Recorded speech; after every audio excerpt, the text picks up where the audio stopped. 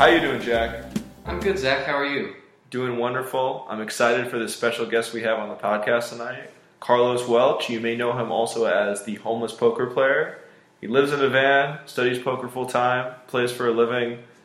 Carlos, how you doing tonight, man? I'm doing great, man. Thanks for having me on the podcast. Our pleasure. Yeah.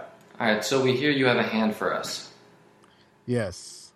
So this is a hand that I played in a weekly home game that I do pretty much every Saturday night. But, you know, when I do so much traveling, but when I'm in Atlanta, I go to this game every Saturday night.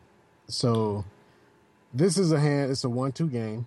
Mm-hmm. And in this particular hand, the effective stacks were $185, and I had the villain covered. Okay, and just for my curiosity, is this the home game that you've talked about on like the Coaching Carlos kind of premium podcast that Thinking Poker did? Yes, this is the same game. So the super loose, crazy game. Yes, it is. Super loose, super crazy, and usually it plays bigger than this particular hand is going to play because of frequent straddles. But in this hand, we did not have that issue. Okay. Okay, did you say the limit of the game? It's a 1-2 game. Okay. And generally we play with $300 stacks. In this situation, I had the guy covered. So the villain in this hand had 185, but I had him covered. So what's the pre-flop action? So action folds around to the button who limps in for $2. I'm in the small blind with 2 red kings, and I raise to $10. I should go back and say the main villain in this hand is going to be the big blind. Okay, yeah.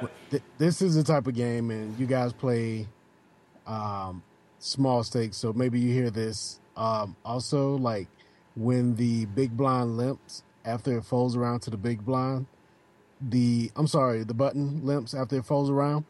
The big blind referred to the button kind of jokingly as a chop blocker.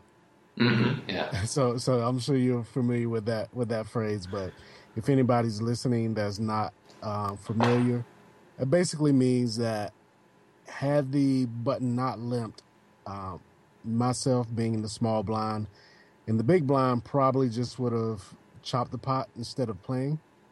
So when somebody comes in, especially for a limp on the button, it prevents the possibility of chopping. So that's why he kind of, called the guy a chop blocker. So he calls the guy chop blocker, and I raised to $10, and he makes the comment, I would have raised if you hadn't. And that's going to come into play later. Got it. He goes ahead and he calls, and the button also calls.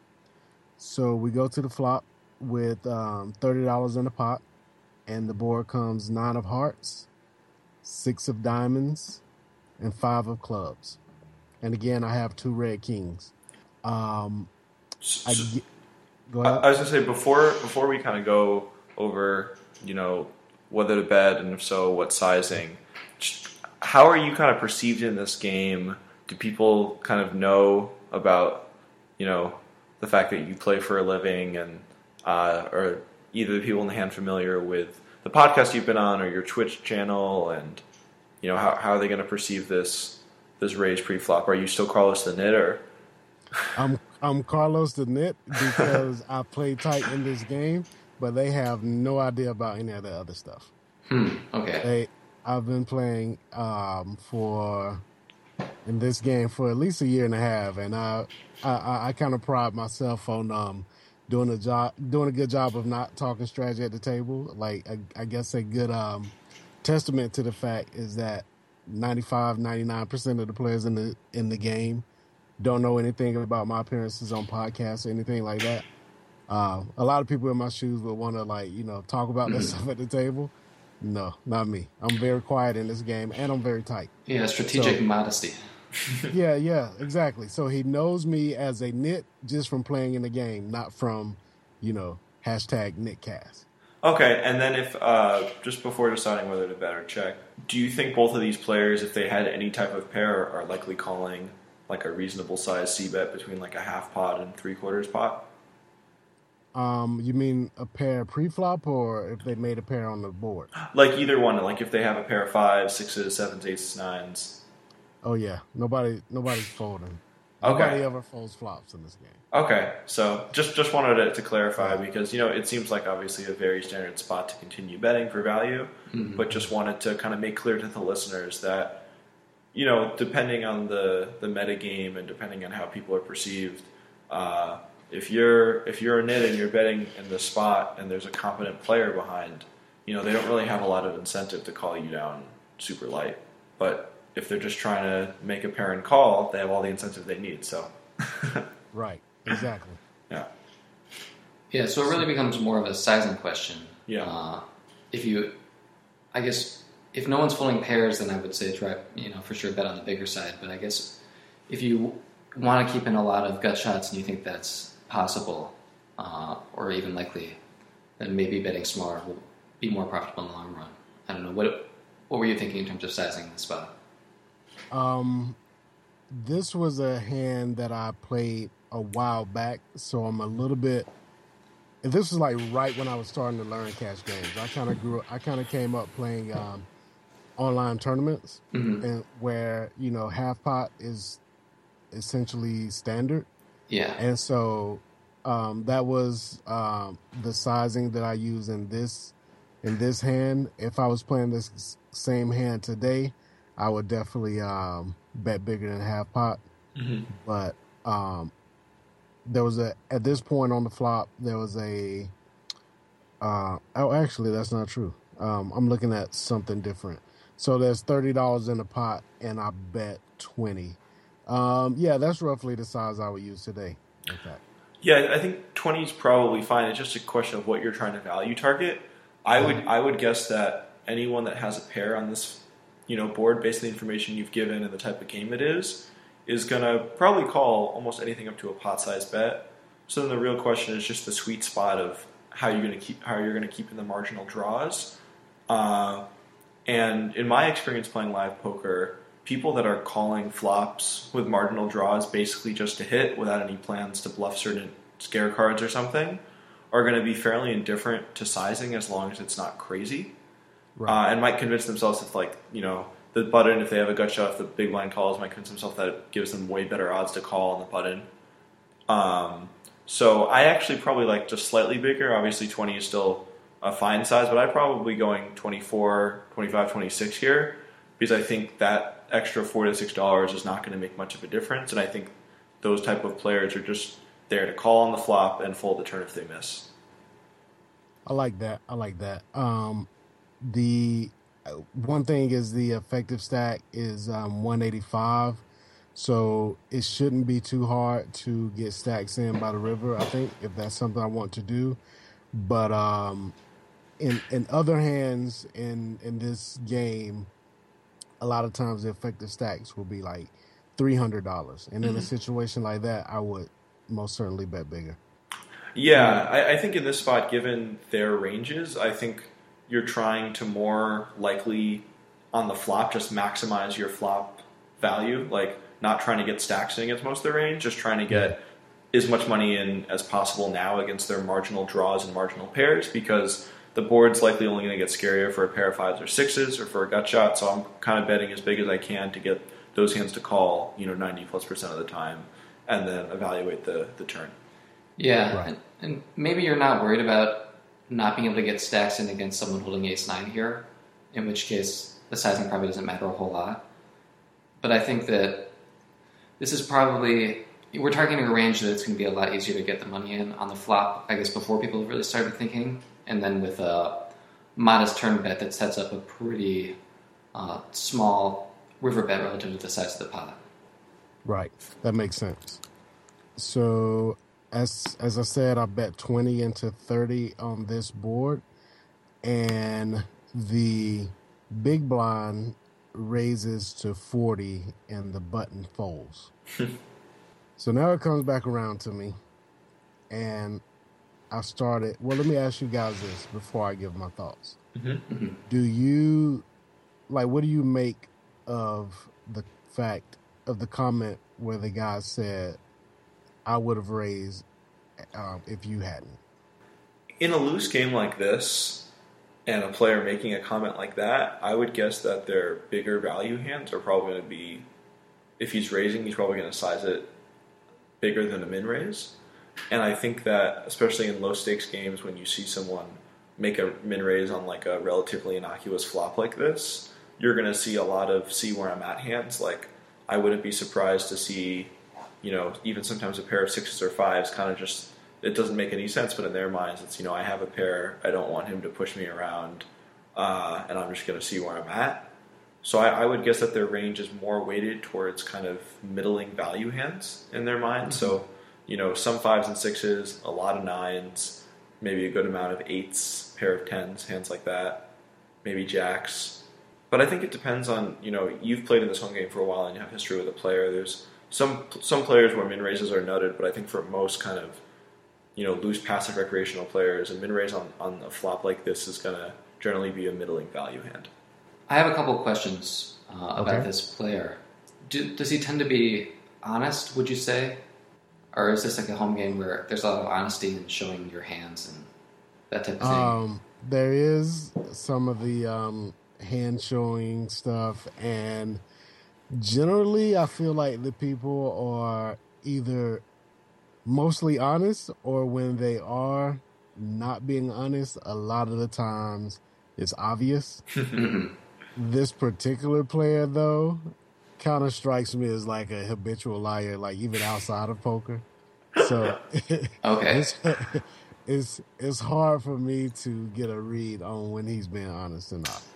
And then the other question would be, do players in this game 3-bet very often? No. Okay.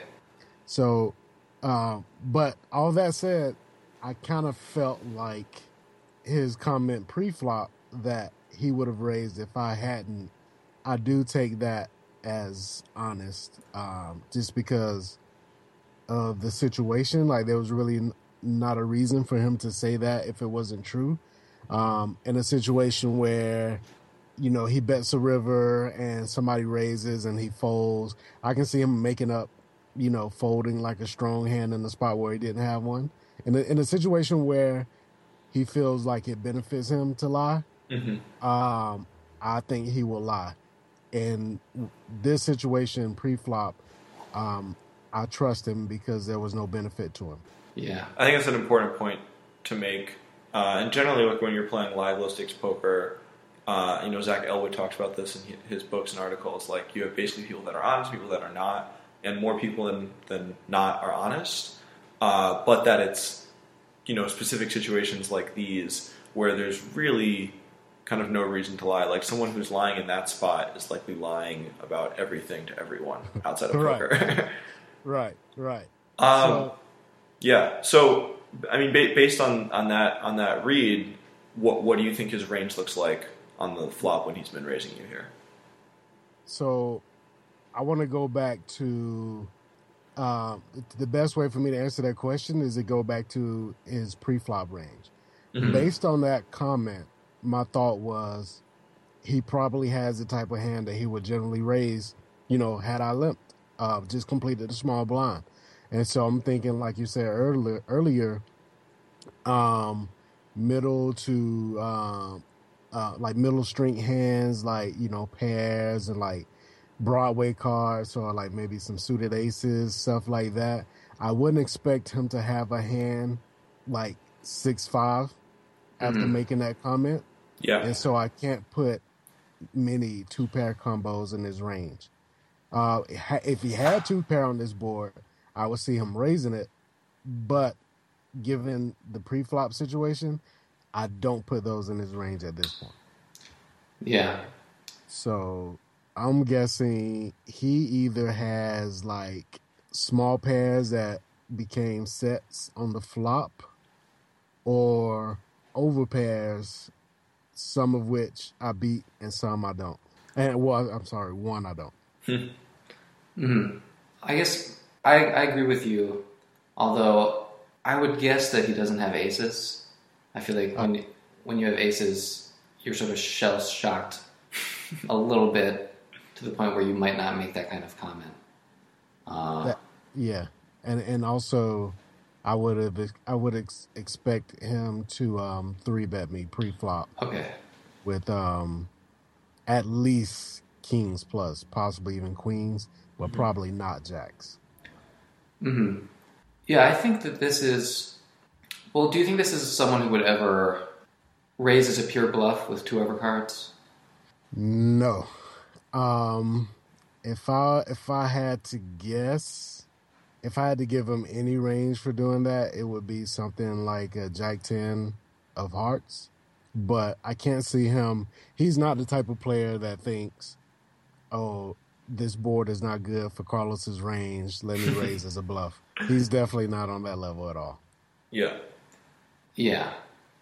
So then it's kind of, to me, just a combinatorics question, right? Like if he always has some type of value hand here, and we have a pretty good sense of his range, we can kind of just count the combos of hands that are beating us, and then count the combos of hands that we're beating, and figure out how to proceed. How's that sound to you guys? It sounds good to me. Yeah, so yeah, he has 9 combos of sets that are beating you. Maybe up to... Well, if he's playing 10s, jacks, and queens this way, then that's 18 combos. Yeah, and you can maybe give him 16, take away like two of the queens combos. You know, we're saying he really likely doesn't have aces. And you don't think this is ever like a sort of strange protection raise with a hand like 7s or 8s? Or ace 9? Ace 9 I could see. I feel like he probably wouldn't do this with 7s or 8s. I mean, it's possible, but I wouldn't think so. Okay, so if we give him even just a few combos of ace 9, then it's, you know, his range is weighted towards decent value hands that we're beating overall. So now just the question is, what do you think he's going to do if you 3-bet him here? Because I don't know, you know, how much poker awareness this guy has, but Carlos the Nit raises pre-flop and 3-bets you on the flop. Yeah. Your pair of 10s is probably no good. Right. I could see him folding maybe like 10s, possibly jacks. I don't know if he's folding queens. It's like jacks is that hand that so many recreational players hate. And so I can see him not, you know, being too disappointed to have to lay down like jacks or worse. But I don't think he's folding queens if I raise on the flop. Yeah. Maybe even bet on the flop.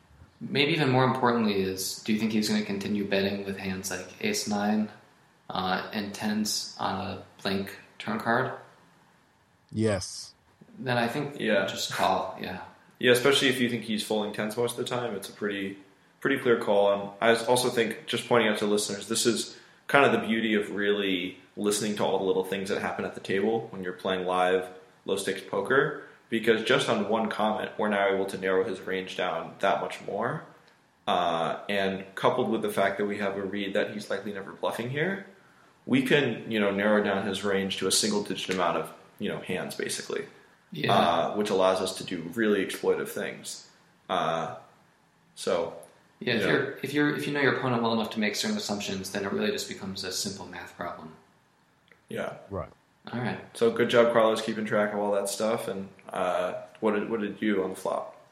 So he raised a 40. The button folded, and I basically went through this whole analysis that we just did, this whole thought process, and I felt like if I raised, he would basically fold worse.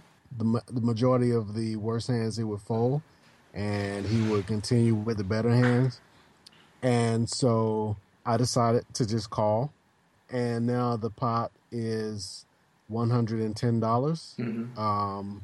Not sure exactly. Like, let's see what would be behind. So about 110 as well. You know. Yeah. Right, roughly pot size. Yeah. So the turn is the 7 of diamonds. Ooh. So, yeah. So now the board is 9 of hearts, 6 of diamonds, 5 of clubs, 7 of diamonds. Hard do you get much value? Yeah. Right. So now I guess the question is, do we check and continue bluff catching, or do we lead? Well, if we had this really strong, read about what his range looks like on the flop, we shouldn't disregard it when the worst turn card comes out. So unless you think retrospectively he's maybe capable of semi-bluffing the flop, I think I'm, check calling small blocker bets and check folding to like a shove or a bigger bet. One thing I'm tempted to consider is if shoving. I mean, this is probably not a player who would ever fold a set to an open chip hand, right? No. Okay. Yeah. Then we'll leave that train of thought behind. Right. Yeah. So do you just, maybe we want to clarify our flop kind of range analysis. Do you think he has any semi-bluffs in his range there? I would say, like we mentioned earlier, possibly the Jack 10 of hearts makes sense. Jack 10 of diamonds? Well, or is the flop 2 hearts and now it's 2 diamonds? the flop was rainbow. Right. And the 9 was a heart. So I felt like, that gives him a jack. The reason I mentioned Jack 10 because that gives him like 3-2 a straight flush. Mm-hmm. So there's a lot of turn cards that could be good for him. So that's why I thought if I had to give him a hand that he would bluff raise on this flop, that would probably be the top of his bluff raising, like, no pair hands. Like as far as hands that with a pair that he would be turning into a bluff, I hadn't even thought about that. I don't know what. Mm-hmm. No, Something like that. he's probably not doing that. But I made a mistake. I thought there was a flush draw on the flop. So maybe he has like maximum kind of 2 bluffing combos on the flop. What about maybe one of those could be like an ace-8, 3 to a Yeah, flush. I can see that. Maybe like an ace-8 of hearts. Yeah. Yeah, that would make sense. So I guess the question is, what is he doing with those middling value hands now? The 10s, jacks, and queens. Is he always checking back when he has that? I think. All right, that's a good question. So if I had an 8, I hit the straight on the turn, and in addition to that, there's now a flush draw. I feel like this is the type of player that would be more likely to bet in order to protect from the flush coming, versus the type of player that would check thinking that, there's 4-2 straight on the board. Okay, and if you bet out here for, let's say, half pot, do you think he's likely calling with those types of hands? Yes. Well, then I think I like leading out here. It kind of sounds counter. Generally, as a rule, when a really bad card for your range comes out, you don't want to lead out and especially fold to a raise. But I think against this particular player, it's actually a pretty good spot to bet fold and maybe even try to get some more value on the river. Because if he's never going to raise with the hands that you're value targeting, but he's kind of always going to raise to protect with his sets and maybe his turn straights, then even though you're getting great odds, I don't mind a bet fold here. Well, just to clarify, I don't know if we said that he would never raise with queens here. Does that sound right, Carlos? On the flop? Yeah, or no, on the turn here. If we lead out the turn, do you think he ever raises with hands like queens? Raises? I don't think so. I don't think he would fold it, but I don't think he would raise either. Okay, well, if we agree on that, and I agree as well, then I also like leading out for like half pot, and then a quarter pot on the river. Fingers crossed, Getting greedy. Yeah, so this is where the earlier comment I made about being new to cash games came in, because the whole call flop lead turn line is so awkward in my mind as a small stakes tournament player that it did not even occur to me. all I knew at this point in my poker career was just check to the razor. So Yeah. on the turn, I'm basically checking to him again, and at this time, I'm thinking either he has some hand that I beat, or he has me beat, and I'm less value minded in this spot, and more like I'm playing more scared. I think at this point in my career. Yeah, and I think against like a random opponent here, even a random not great opponent, checking is likely the best play. The only reason I advocate leading here is because we just are making these really kind of specific assumptions about what he's doing with the already narrow range that we decided. I think against a lot of opponents, it's a good spot to check because people are going to play pretty face up in terms of their bet sizing. I also think leading makes more sense given that he's a bit shallower. Right. Because then, when he goes all in on the turn, he's just never bluffing. So you could kind of comfortably fold. Yeah, that makes a lot of sense. But as played, I checked, and he bet 70 into 110. And at the time he bet 70, like before he bet, he had 134 behind. Okay. So he bet more than half of his stack on the turn. Yeah, it's an annoying bet because he could conceivably be doing this to protect with a hand that you're beating. But I don't know. I think I'm probably folding to a sizing like this, given everything you've said. Yeah, this is my thought at the time was this feels like a set, or basically it feels like a set, and I wanted to fold, but I thought to myself, if he also plays overpairs like this, then I'm still ahead of his range, just combinatorically. Yeah, if he plays every overpair like this, but I think unless I had even more information, I would say maybe he plays half of his overpairs like that, and then if you do the math, you're kind of behind, even if he does half the overpairs of this sizing, which I think might be a little generous. Well, yeah, I mean, this is just a question of how we read that sizing, Yeah, I mean, I think that if we give him half or even 40% of ace-9 and better, or ace-9 and worse than a set, but ace-9 or better, but worse than a set, right. Then it's a call if we think that he'll certainly check behind on the river. But if we think that he's betting some of those hands again on the river, but not all of them, then it's a fold. Yeah, I don't know. I mean, like, I personally, when I'm seeing this bet here of 70, it's just rare that I'm going to see your kind of average recreational player making that bet without a hand that's beating us. I think it definitely happens, and I've definitely ran into players that just get super attached to their overpairs, and I think he's a lot more likely to do this here with queens versus tens, even though it's kind of the same hand. But I think without further information, I don't think he's doing it with enough of his overpairs to lean it towards a call. Mm-hmm. I guess I see the bet. It's really sort of an awkward bet for us because it's not small enough to feel comfortable, and it's not big enough to feel comfortable folding. Or for me, it's not, because I do think that it's about standard sizing for what you'd expect, sort of a low stakes villain to, I bet 40, I bet 70. But it is like a really scary card for a set, and I think that at least some players are going to size bigger with sets here. Yeah, I can't say with any confidence that that's true. I guess another thing to consider is that we do have some ace-8 in this range, so we do think that he can have a straight here every once in a while, which definitely leads it towards a fold. I guess I would probably just go with your gut here, Carlos, since you know the player best. Okay, so I didn't know what the hell to do. I felt like I was beat a lot, but I also, like I said, felt like there were even more combos of hands that I beat.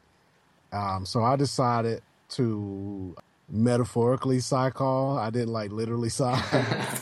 That's good. Yeah. Yeah. But I did tank call though, so that's probably kind of the same thing. But yeah, I called, and now the pot is $250, and the river is the 10 of hearts.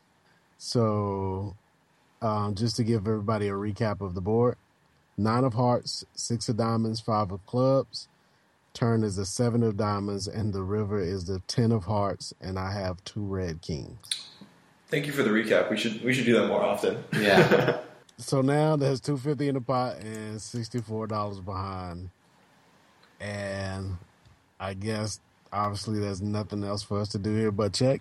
I agree. Yeah, I mean, I think when you get to the river, especially now when this card comes, I'm check folding because as described and against your average low stakes villain, like no one is betting a hand like worse than yours here, or at least not a high enough percentage to make it a call, even with the really great pot odds you'll be getting. Yeah, and our most optimistic turn situation just got totally wrecked, anyways. So yeah, like if it was right to profitably call the turn, it's because he was doing it with most or all of his combos of tens, and now that just hit a set. So yeah. So it was like probably the worst possible run out for me. Yep. But again, like I said, I was a newbie. I checked, and he went all in for his last 64. And this time I probably literally side called because it was the river. And, it was almost like I probably felt like I was paying $64 just to see what hand he's beat me with. Mm-hmm. But I called, and he surprisingly showed me 10-9 of diamonds. So he basically raised the flop as I don't know what that was, with top pair and marginal kicker. I mean, it's kind of just to see where he's at, right? It's kind of what I was talking about before is there's some players, not all, but many, when the pre-flop raiser bets like a relatively dry flop, even though they're not maybe thinking in like dry and wet terms, they're just kind of thinking, oh, he probably didn't hit it. I have a pair. My life is going to be easier if I just raise, without really thinking on kind of like a multi-street level. So I think definitely that's... if he can get to the flop with 10-9s given the pre-flop comment, 10-9 Right. suited. So I think this also shows, we were talking before about how we can make a lot of really specific exploitative reads against live players because of the things they say. We also have to be careful to not make too specific reads because obviously that clouded our whole range analysis. And if he's able to have suited connectors there and be able to raise top pair, medium kicker, then I think you actually played the hand. Then it's like definitely a call on the turn, and it's probably a call on the river too. So, well, that's still yet to be seen. But yeah, I do think it's important to note that probably our turn fold would have been a little bit nitty, but the fact that these hands and probably similar hands are in the range doesn't necessarily mean that our strategy is going to become less profitable. It's probably actually going to be way more profitable to even take a similar line if he's playing this way, as long as we loosen up a little bit and call the turn here. I still think with stack sizes, probably you get roped into calling the river, as gross as it still is. I think someone who's saying I would have raised, being honest about it with a suited connector, who's going to barrel the turn on that card, I think they're going to bluff. The whatever, more than 20% of the time on the river. Yeah, there's just like maybe. Listen, I think with the information we had, I actually still like folding the turn. I think this is an important point. Like retroactively, we can say this is what we would have done if we knew this. But when someone makes that comment pre-flop, Carlos, like I am kind of putting them on a similar range to the one you did, and I'm not thinking they have suited connectors. And I think that's an okay exploitative assumption to make. But when you make really exploitative assumptions, sometimes you're wrong. But I think most of the time, especially at the lower stakes and especially at home games, you're gonna make a lot more money by narrowing their range like that. That it's worth it as long as you know you have some experience and confidence in those reads. Right. I think two comments I want to make. One is I don't hate the read based on that comment, but I just wish I was a little bit more flexible, like maybe discount some of those combos, but don't eliminate them completely. That's one thought I have about this hand, and another one is more of a question. Like, do you make a distinction between the suited connectors? Like, when I think back to that comment, like in retrospect, yeah, I can see him making that comment truthfully about 10-9 suited, but not 6-5 suited. Mm-hmm. So Yeah. I feel like I can confidently say that he has no two pair combos in his range. But in hindsight, 10-9 suited makes sense. But at the time, I just blocked that out. In my head, all I thought about were pairs and like Broadway cards. Mm. No, I think that I agree with you pre-flop. And on the flop, I don't know if I would have, if we had mentioned the hand 10-9 suited, I don't know if I would have said that I don't think he has it pre-flop. But I do think that the real sort of strangeness here, of course, is that he raised a hand like that. Right. When he raised it, I thought if he was going to do that with a 9, it would be like ace-9. I just my experience with this player, I would not have guessed that he would do that with 10-9. Like, the raise really confused me. I also think that if he's saying he's going to raise, he was saying he was going to raise and he shows up with 10-9 suited, he could also have Jack-9 suited, he could have Queen-10 suited, and if he's barreling the turn there, he can have some, like, I think maybe we can give him some bear overcard bluffs, especially with backdoor equity, backdoor flush draws, and I think all of that combined kind of leads the optimal play against this villain in retrospect to be a call down. But then qualifying this again, that this is a very unlikely thing that happened, and I think that if you fold the turn, given the information you had against most opponents, you're going to make money in the long run, kind of like what Ed Miller says in one of his books. I know you're a fellow big fan of Ed Carlos, yes, and you know, if you exploitably fold to all bets that could be bluffs at the 1-2, 1-3, and 2-5 level, you'll be fine. Right. Yeah, I agree with that. The Course is the book that comes to mind when you mention that. Yeah. Where, he just talks about, and I don't know if it was him or somebody else, but this comment sticks in my head. They don't bluff enough to deserve having their value bets paid off. Yeah. Yeah, I think that's the same book. Right. So yeah, that's a good point. So yeah, maybe the turn should have been a fold for that reason alone. Well, one thing I want to qualify is that, so to everyone at home, if you're playing with someone like this and you see this sort of flop action where someone is raising you with a hand like 10-9, I don't think that we can necessarily use that as evidence to say that he's bluffing any more frequently than we thought in this spot. I think it really should only be taken as evidence that he doesn't understand relative hand strength and is likely to be value betting way too weak, overall. What led me to believe that he could be bluffing more combos on the flop is the fact that he bet the turn when he just had the, when he turned, the gut shot and the flush draw. To me, that's what. Well, I think you're assuming that he turned into a bluff. Oh, I'm not necessarily assuming that was a bluff. You think it's more of like a protection bet? That was my thought. When you call it a value bet, especially like when he raises the flop with 10-9. If we were gonna say that's a value bet, then I think we need to say like what worse hands do he expect to call that? Mm-hmm. And so I can't think of many. Yeah, I don't think it's a value bet. Right. I feel like it's more like a protection bet in a way. Yeah, honestly, I think it's more just like a fuck it, I have a 9 bet. Yes, it's like if I don't bet here and then he bets the river, I'm going to be really unhappy. So I should just bet now. Yeah, I think that's a good qualification to make. That like, I guess when I meant given the flop action and the turn action, he's likely to have more bluffs on the flop. Bluffing is not the opportune word. Hands that are worse than ours for some reason. And that's why what I was saying earlier about our same line becomes even better.